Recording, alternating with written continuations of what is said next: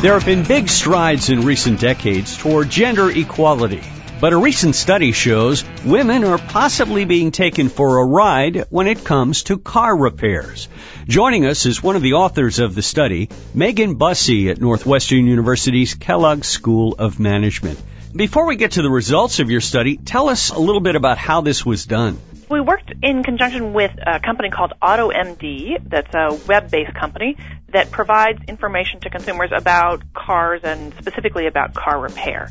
One of the services they provide is if you have a car that needs a repair, you can enter what the repair is that you need and your zip code, and they'll give you an estimate of how much it ought to cost in your area to make that repair. And the way they create that data for themselves is they operate a call center that calls local repair shops and asks for price quotes. So what we did was we worked with AutoMD and their call center to give them a set of scripts to use that would essentially test out how much do two things matter.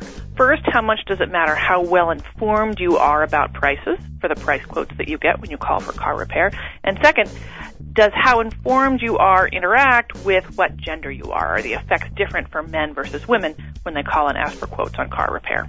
Interesting. So what were the results you got? We found interesting results. So we had three different conditions for how well informed you are. We had some callers call and say that they had looked at the website AutoMD and that they knew from that the price for the repair ought to be about $365, which was more or less the average price for that repair. And then we had other callers who called in and said that they had called AutoMD and that the price they had gotten that they thought it ought to be was $510, which was really too high a price. And then we had a third set of callers call and say they had no idea how much it would cost to repair that vehicle. And so what we found is that callers who called up and said they had no idea and callers who called up and said that they knew that the price ought to be about $365 got on average about the same prices. But what was interesting was that when we looked by gender, we found that women who called up and said they had no idea how much it would cost to repair the car got quoted prices that were about $20 on average higher than men who called up and said exactly the same thing. What would be your suggestions to people who are calling for car repairs or taking their car in? I mean, people can't really go out and take a study of mechanics and how to fix a car in order to do that, right? The first thing is that, websites and information sites like AutoMD are aimed to help people do exactly that. So that's one thing to know. If you have information resources, you should use them. But the second thing to know is to call around to a couple of different shops. So while I said that women got quoted higher prices by $20 on average, that doesn't mean they all got quoted higher prices at every single shop. So it's a good idea, if you don't really know, because of your own expertise in cars, how much it ought to cost to repair, it's a good idea to call around and get more than one or two quotes in order to find a good price.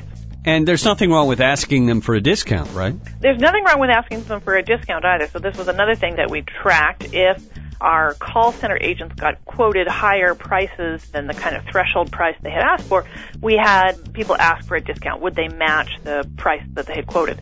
And what we found, interestingly enough, is that although men and women, if they got discounts that were the same size on average, women were more likely to get a discount when they asked. Interesting. What's interesting about our research is that we're looking at a case where prices aren't posted, where what we're looking at is the effect of how informed you are on a price that's somewhat negotiated, where the shop has some scope for deciding how much on the spot they want to quote you. We talked a little bit about the fact that when women and men both said, I have no idea, the women got quoted higher prices. When men and women called up and both said, I think the price ought to be $365, they got quoted exactly the same price on average. Right? So the interesting result is that, when the shop doesn't know whether you're well informed or not, they make inferences from your gender about stereotypically they think women are less informed about cars and so they charge them higher prices.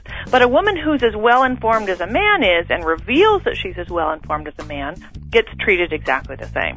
So again, your advice to our listeners would be to first do a little research and try to figure out what the cost might be for the repair in question. Exactly. First do a little research.